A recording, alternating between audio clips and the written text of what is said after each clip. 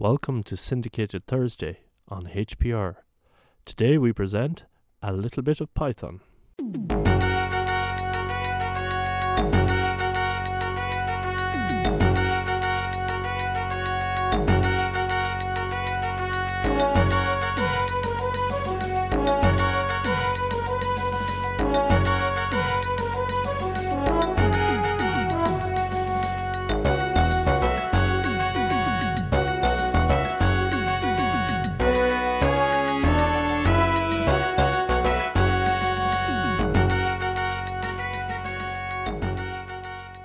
Welcome to a little bit of Python episode 13.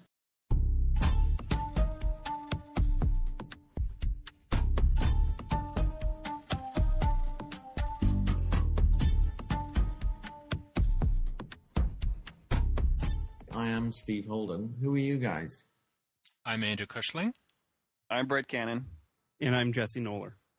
So probably the piece of news we'd like to start with this week is the forthcoming arrival of 2.7 Beta 1, right?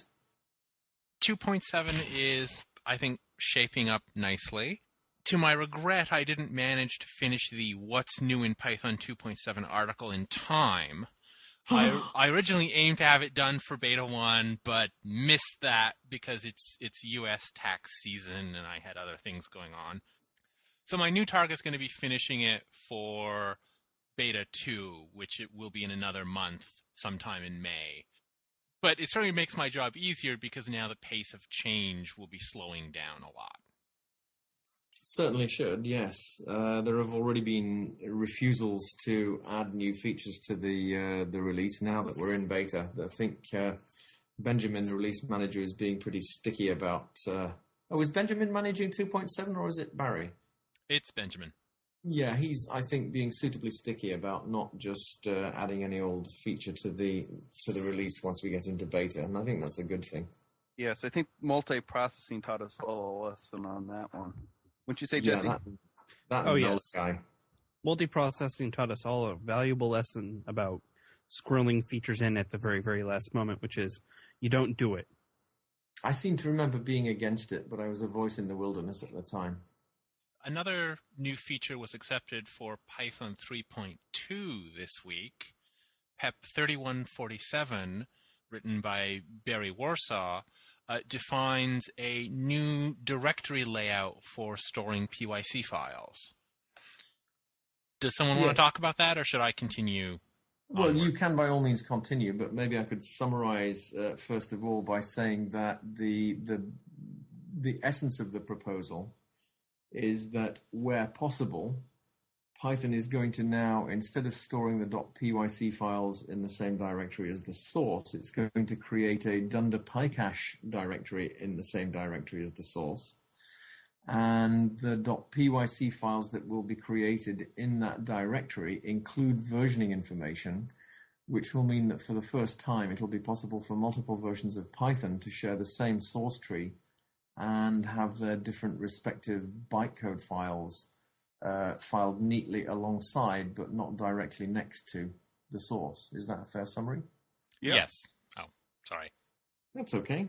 I don't mind two people agreeing with me. It's a bit unusual to have any at all, but there you go. So, right, yes, please do feel free to elaborate, Andrew, since you've been more involved with it than I have. The motivation for this comes from the Linux distributions, where you often want to install something that's pure Python code that would be compatible with pretty much any reasonably recent version of Python, 2.5 or 2.6, or even 3x. For a Linux distribution, it's very hard to actually express the dependency upon Python in the dependency rules for the package. And so the aim is to share these directories across implementations. What will happen is Python 3.2 will write its PYCs in this directory, and the file name will include Python 3.2 or CPython 3.2. And Jython could write its own files which contain something like Jython 26.class as the file name. And eventually, probably Unladen Swallow will be writing its LLVM intermediate bytecode files and other things in there. And all of this stuff can go in the cache directory and leave the source directory pristine. I think that that's it. sounds like a very good idea. As the situation gets more and more complex, it would be impossible to find your .py files amongst all of the classes and heaven knows what else. Yeah, it's definitely going to be a nice organizational boost as a side effect of all this, since you're not going to double the number of files you have with PYC files next to all your source files. You're just going to have that one little directory now, and everything else just gets shoved into there out of mind and just out of the way. And raise your hand if you've ever wanted to clear out all your PYCs and then accidentally deleted all your Python files because you're just from muscle memory typed star.py enter. Me too. In fact, I would never admit making such a silly mistake, even though I have probably made it several times. I think I've done it multiple times in the same day, actually, Andrew. Well, actually, speaking of accidentally deleting source with your bytecode, this also will fix the problem of people deleting source on purpose but not deleting the bytecode. I'm sure we've all had situations where we've deleted an old file but still had it getting imported because the old PYC was left in the same directory. This will actually change that such that if you have source, it will then go into the Dunder PYC PyCache directory to get at the bytecode. But if there's no source, there is no search into that directory. So ditching a source file will not allow that directory's PYC to be actually pulled in. So no more worrying about moving files and having some old module suddenly reappear out of thin air. Yeah, I remember that Django at one stage was having some real problems because they weren't overwriting .pyc files that were left. I think the position there was that a new installation would come along and they'd overwrite one of the .py files, but they didn't specifically, as part of their install procedure, remove PYCs, which were therefore newer than the recently installed files, which came in with the dates that they had on the tar file. So basically, if you run an old version of Django later than the release date of a newer version, when you updated it, you still kept your old .pyc files in certain cases, and that led to a lot of confusion for beginners at one stage. I'm not quite sure whether I know they've taken steps to avoid those problems now, but it does just go to show that there are pitfalls for the unwary, and I think we can all agree that the fewer such pitfalls exist, the better a language Python's going to be. Mm-hmm. Well, there's also an aspect of this that before we started recording, Brett and I were talking about too, which is one of the bones of contention with this proposal was the fact that there's quite a few of us, myself included, who are frequently in the position of having to ship sourceless distributions.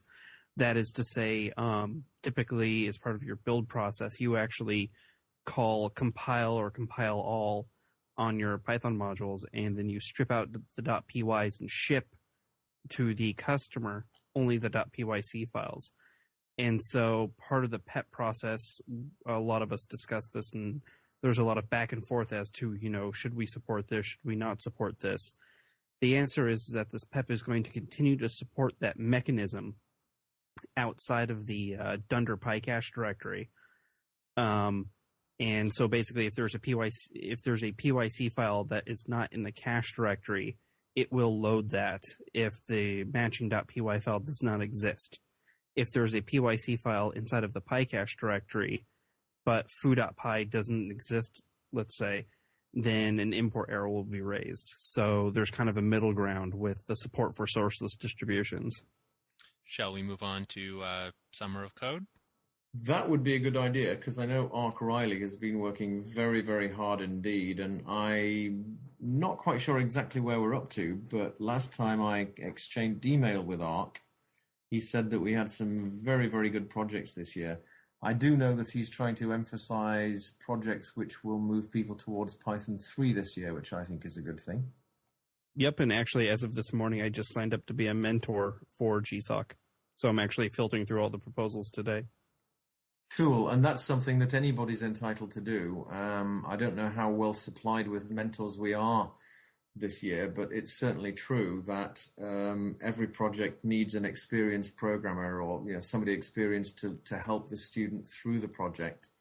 And it's a fairly significant task. I mean, the students are actually doing roughly $5,000 worth of work. Yeah. So it's a significant number of weeks' work over the summer. And if you see one of the projects that you feel you could mentor, then by all means feel free to sign up and offer to act as a mentor. We need more people involved with Summer of Code. And in fact, I think that Ark Riley is actually going to be pushing the PSF to run similar projects without Google's support as well, although heaven knows where we're going to get the money for it, but it's certainly something that I think would be worth funding. Yeah, so, I mean, it's looking at the proposals and everything else like that. I mean, I'm pretty sure they're still in need of mentors, so definitely anybody listening to this recording after we're done with this, reach out to Ark Riley and offer to help out. From what I understand of the project, and this is my first time volunteering the mentor, really what it is basically you are the point of contact as a mentor. You're the project manager.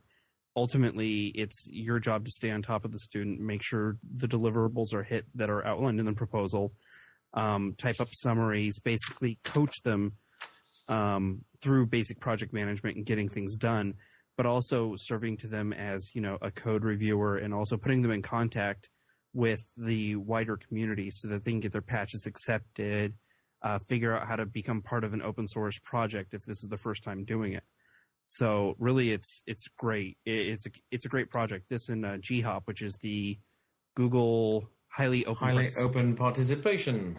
Yeah, basically these are the things that I think existed when some of us were already in school. We may not have spent our summers blowing things up and generally terrorizing the rest of humanity. So, for listeners who are unfamiliar with the Summer of Code, Google Summer of Code, or GSOC, is a program aimed at college-level students, through which the students can learn how to work on open source projects.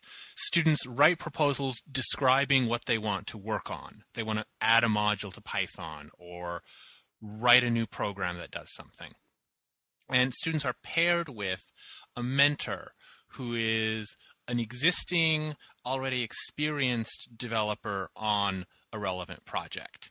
The job of the mentor is to then help them work with the community and hopefully get their work accepted. GSOC actually pays the students. It pays them around $4,000 to $5,000 for 3 months' work over the summer. So this really replaces a summer job for the student and gives them an opportunity to learn open source and also to rack up some relevant experience if they're computer science students. Sure, and as far as the students are concerned, this would be something that would look good on their resume, as well as getting them into the ways of open source and helping them to discover whether they actually like working in the open source environment. The final short item we have on our list this week is kind of an odd one. It's the U.S. Securities and Exchange Commission possibly mandating the use of Python for expressing algorithms. So the Securities and Exchange Commission has the job of, it's a government agency that has the job of monitoring the U.S. capital markets, stocks and bonds and that kind of thing. And you can tell how effective it is by the fact that we've just had to provide the US banks with hundreds of billions of dollars to stop them from going bankrupt and thereby destroying the entire banking system. Ouch! The SEC recently published some new draft rules for how asset-backed securities need to state their regulatory compliance. And these draft rules, the new rules, require the firm managing the securities to post statements of their assets encoded as XML.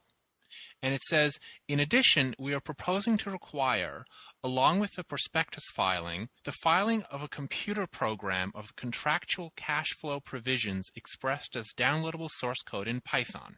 Hooray! So their motivation is, rather than an investor having to trust a rating agency to figure out how much a security would return, in theory, the investor could download the XML and download this Python program and run the Python program and get output that would be the predicted cash flow. I should point out to people who are interested in actually getting involved with this that the SEC proposal is actually 667 pages long. So the bits that start to discuss Python begin on page 205. But I think given the horrendous complications involved with these collateralized debt obligations, which are in fact the securities that did get all the banks into trouble, I think anything that makes this whole system more comprehensible and more accountable can hardly fail to be a good thing. My initial reaction to it was, why use Python? Why not use S expressions or, a simple sort of Lispish subset? But I think if the motivation is that investors will download and run this code, then maybe Python is a better choice.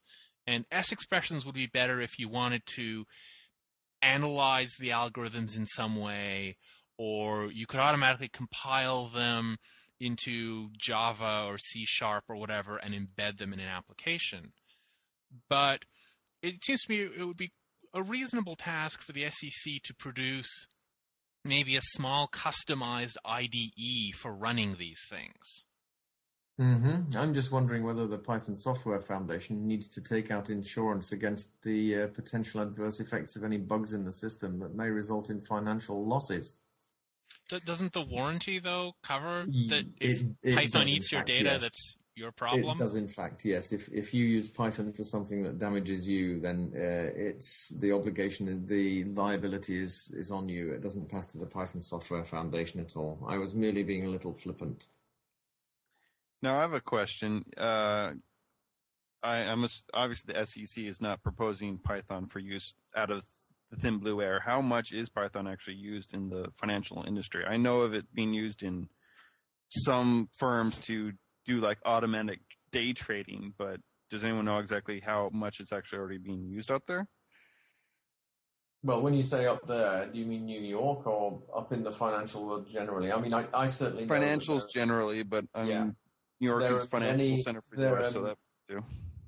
There are many, many trading companies who are expressing their trading algorithms in Python now, and they are also using Python increasingly in their back office systems, which handle the work that comes after the trades.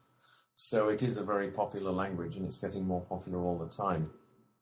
Then I suspect Andrew's thinking that the pragmatism outweighing everything is probably the good idea from their perspective, right? Because if all the traders already have some infrastructure for running Python and some expertise somewhere, whether it's in-house or a consultant, it makes it much easier for them to actually do this, probably less fighting from them to have to learn some new S expression language. And also, pragmatically, any programmer could theoretically pick up the program and learn it instantly if they happen to know Python. Well, a whole new sub-language, S expressions, would have much more startup cost. I think in theory it's a cool idea. I think that the choice of Python is relatively interesting, if nothing but for the fact that I too question how much Python is actually being used inside of these financial industry behemoths already. And I mean, maybe they picked it just simply due to the fact that it's painful, if not, it's not impossible, but it's extremely painful to make code that is not understandable or easy to read, right? It's difficult to obfuscate most Python code. But in the same breath, I think that a more hands-off approach of just simply saying this needs to be in an open, easy-to-read, interpreted language. I mean, Python, Ruby to an extent. There's plenty of other languages out there that could fit the bill for this. So I'm kind of questioning why the SEC has chosen to almost mandate the use of Python. Well, let's just say it's an interesting piece of brand recognition for the Python language. It is, but at the same time, it's one of those things where, yeah, I'm of two minds. I'm one of those people who tends to say, don't do something like this with a heavy hand, and that's exactly what the SEC's done. But one thought it's got to pass first, too. Remember, it is just a draft. So yeah, it's a proposal. It's nothing more at the moment. Do the rules need to have language saying that numerical calculations will be done using the decimal module, not floating point?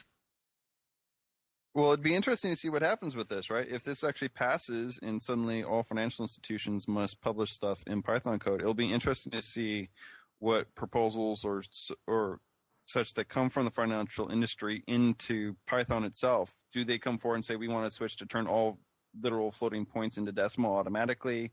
Here, we'll fund speeding this up. It'll be interesting to see if this does happen, what's going to happen in terms of the financial industry trying to throw money this way. This leads on to a very interesting question, which was actually raised at PyCon by a gentleman called Tim Cooper, who was recently elected to membership of the Python Software Foundation. And I think the best way to introduce this would simply be to run the short interview that Tim gave me at PyCon to explain one of the activities he was hoping to get going while he was there. So, I'm at PyCon talking to Tim Cooper, who's one of the delegates who comes over from the UK. Pretty much every year, I think, Tim? Yeah, for the last 5 years. First time was in 2001. Okay, and you've just been asking me about whether particular types of presentation materials are available? Yeah, I'm very interested in doing presentations to people or customers, typically with money, who can use Python, who do use Python, and for whom it might be an education to realise that actually if they gave money back to this or other open source projects, that money would be well used, and to give them the opportunity to provide funds from their coffers. But I'm thinking banks, large pharmaceutical firms, for example, people where each of us would have some natural connection because of our consulting or employment opportunities. Right, that's a very good idea. And of course, the more people who do help with that kind of thing, the more that the Python team can do to put stuff together. So what we're saying is that you can contribute by making donations as well as contribute by writing code.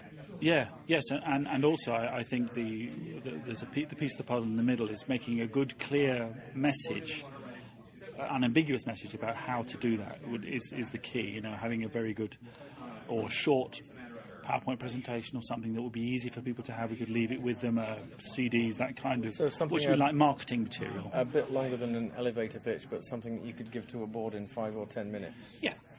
Good idea. Good idea. Thanks very much. So we're actually standing at the back of the Python Language Summit, and Michael Ford is now reconvening. So thanks for your time, and we'll speak to you again later. Cheers. So one of the interesting things, I mean, you probably know as Python Software Foundation chairman, one thing that exercises my mind a lot is how we can actually get more funding, because I think it's important for the PSF to start trying to divert funds towards the development of the language as well as the many other worthwhile activities that we do fund. And I think that Tim had a very interesting take on that. I think that I know Tim happens to be fairly well connected with the banking and the pharmaceutical industries in the UK.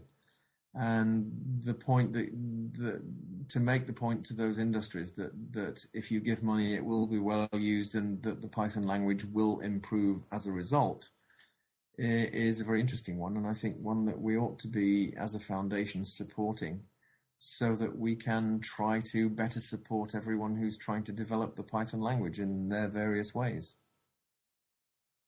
You're here. Mm-hmm. But I'm biased. So. I think most of the people here talking are biased. I don't actually consider myself a developer, even though I have the commit bit, but I'm biased because I want the foundation to be providing the wherewithal for development to continue, certainly. But at the same time, you know, how do you go and ask a company for money? What's the deal here? I mean, why aren't we getting people turning up on our doorstep in huge numbers saying, please, take this money and develop Python better? And how can we persuade them to? How can we actually interoperate with people who want particular developments to take place in Python without spoiling the open source, scratch your own itch kind of environment that it's traditionally grown up in?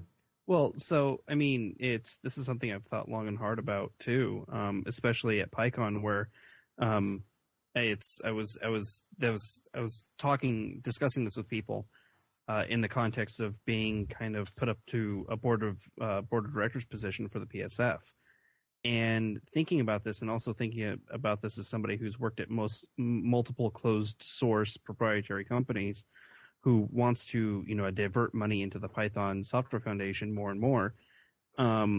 this is kind of an interesting question too, because it's a lot of these companies do have itches that they would like to see scratched.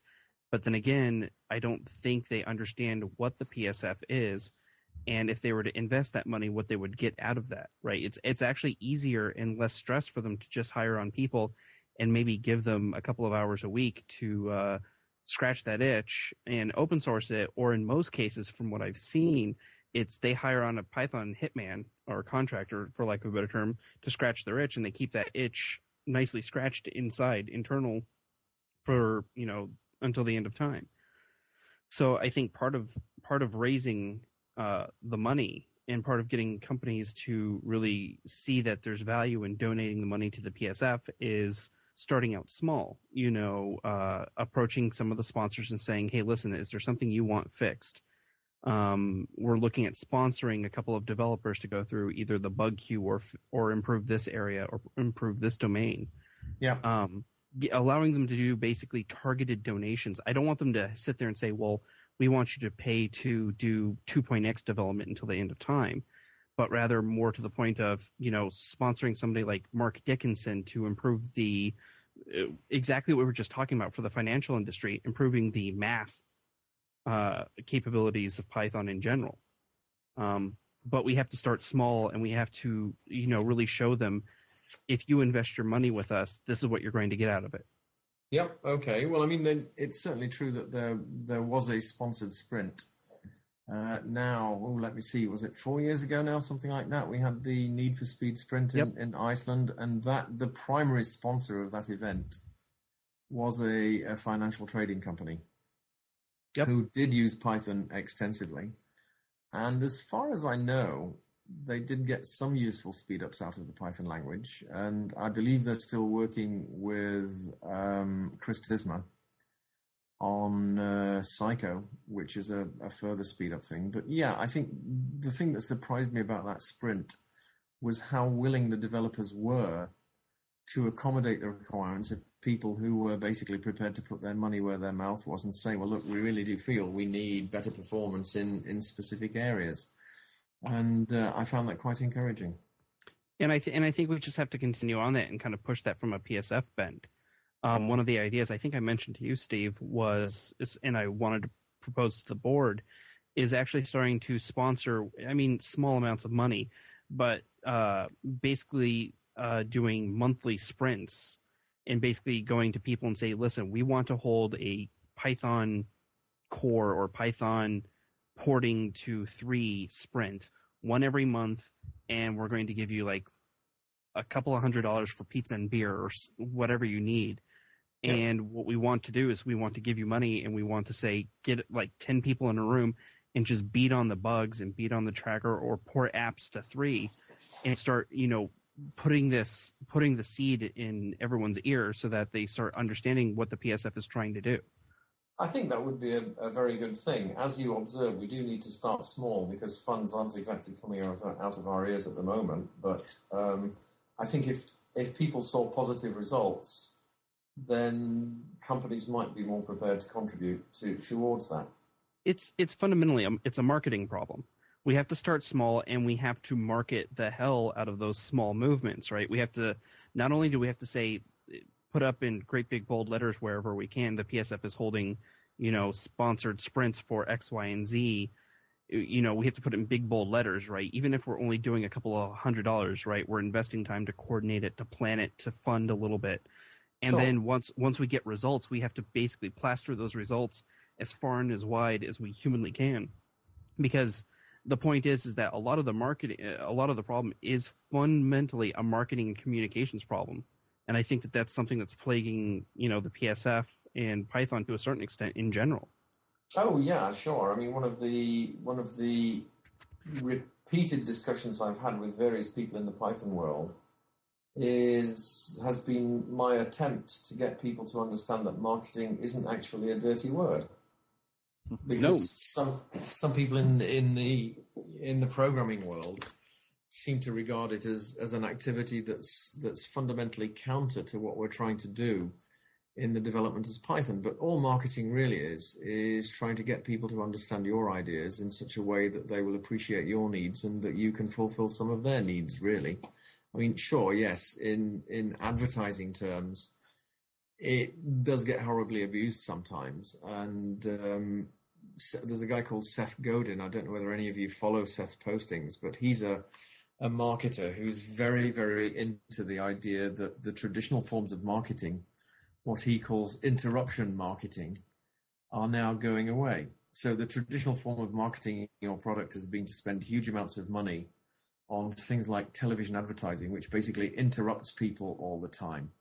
And he says that what we now need to move to is something he calls permission marketing, where basically you're marketing to the people who actually want to hear your messages. And I think if the PSF can find a way to do that kind of marketing, it will actually be much more successful than if it tries to use a scattershot or broadcasting approach. Well, yeah, go ahead, Brett. I was just going to say, I totally agree with Steve's point about needing the marketing. I think a real world aspect of this is, for instance, Python is used by like every Linux distribution out there, and practically every Linux distribution actually has like a kernel, Linux kernel core developer on staff to act as like an in-house consultant, but then basically just improve the general usability and bugs of the kernel, which is fantastic. And it showed that it is totally acceptable and okay with the open source community to have someone on staff to work on open source. But it's interesting when you look at Python, for instance, where it has just as much use as Linux in lots of places. And yet I honestly, beyond Guido getting 50% time at Google to work on high level stuff that he wants, I don't know of any other core developer who's ever gotten paid specifically just to work on cleaning up the language or improving it. Now, we've been lucky enough that we've had Unlay and Swallow guys to work on performance, but I can't think of anyone, and I could be wrong, that's been paid flat out just to fix bugs and just improve the language in general. I'm not sure that most of the employed Linux kernel developers actually can just work on general random stuff. Certainly there are Python core developers like Barry Warsaw at Canonical and Gustavo Niemeyer who have been working on Python-related tasks for their employer, or David Malcolm at Red Hat. I don't think Python is in that bad a situation, and I don't think the Linux kernel is in necessarily that good a situation. It's just, I think there are far more. Red Hat probably has a significant team of kernel people. Well, it's quite possible. I mean, it's definitely improving, right? Barry's PEP work, which just happened, was on behalf of Canonical, and David Malcolm's work has just happened this past year. So it's definitely a new development. But, I mean, and hopefully it's a trend that will continue. Well, sure. And that takes us back to Tim Cooper's point of view, which is that in order to get some momentum behind this movement, perhaps what we really need to do is to develop a planned approach where we can actually send someone to talk to a bank or another large corporation of some kind, and say, well, look, if you're a big Python user and if there are deficiencies in the language that you'd like to see overcome, or if there are features in the language that you'd like to see added, then it is possible by donating funds to the Python Software Foundation to fund those developments. And as I say, the important thing is that we get the developers behind us in saying that that's an acceptable goal. Well, speaking as a core developer, I think it's totally acceptable.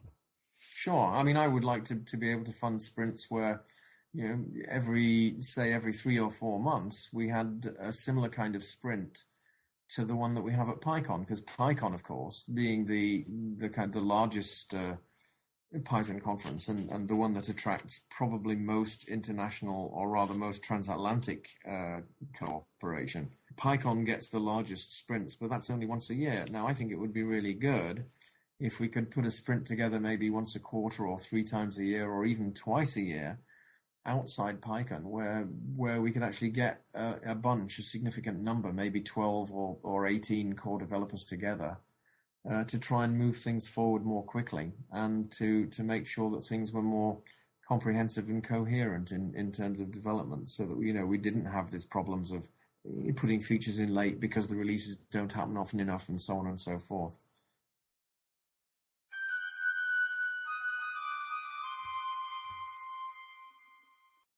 This week's Python for Beginners, the very first, but something that we hope will become a regular feature, I thought that I would start out just by describing how to start making use of Python. So this is for real beginners, people who've never actually run Python from the command line. And the first suggestion I would make is whether you have a Windows system or a Unix or Linux machine, open up a command window and just type the word Python and see if anything happens, because it's increasingly likely that when you buy a new computer system, Python is going to be installed on it.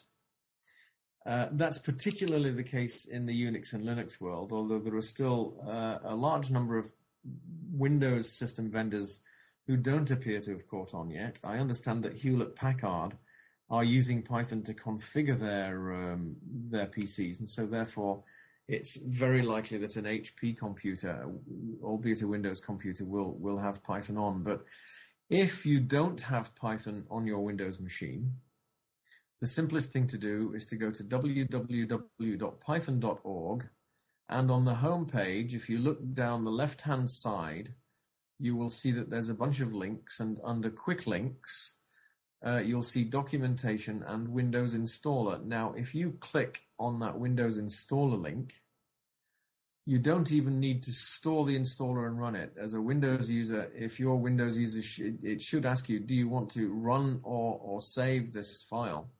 And you can actually tell it to run the program. It will download the installer, and you will have Python for Windows installed on your machine just like that. So it really is amazingly easy to install. I was giving a course last week in Buffalo Grove in Illinois for a bunch of firmware programmers, and they were actually amazed at how easy it was to get Python onto their laptops. Now, if you're not familiar with running programs from the command line, you need to go to a subsection of the python.org website. That would be python.org/doc/FAQ, FAQ for frequently asked questions, /Windows. And if you go there, there is a bunch of frequently asked questions by Windows users that explain various things like how you can configure your Windows system so that when you do type Python into the command interpreter, then the Python interpreter runs, and all that kind of stuff. Not only that, but if you go to that page, you will also see in the links down the side that Python has thought about you because it provides a beginner's guide link as well. And if you follow that beginner's guide link, you'll find that there is information about starting to program. There's information about various different versions of Python. There's information about books that you can read. There's information about tutorials. So there's a lot of information about Python available. The last piece of advice that I would give you is, as a new user, once you've downloaded your installer and installed it, click on the documentation link that's just above the Windows installer. And the second link inside the body of that page should be a link to the Python tutorial. And that link to the Python tutorial actually takes you through a sequence of exercises. And if you do all those exercises, you won't be a completely versed Python user, but you will know enough about Python to be able to ask sensible questions on forums like the Python list or the comp.lang.python newsgroup, as it is. So that's all I really have to say for you, beginners to Python, this issue, except to encourage you to give it a try. Python is easy. It's great to start. It's a fairly friendly community, despite having some jerks in it, as any community does. And I would encourage you to get started as soon as you can. The sooner you start, the sooner you'll find out how great Python is.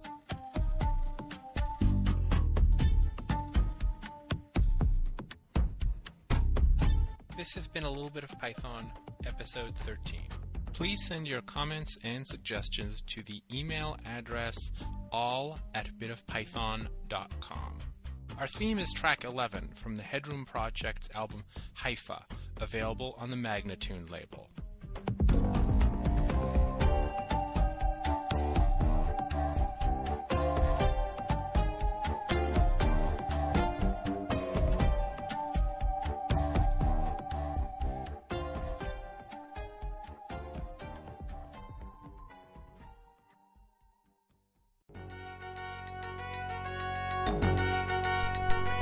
Thank you for listening to Hacker Public Radio. HPR is sponsored by Caro.net, so head on over to caro.net for all your hosting needs.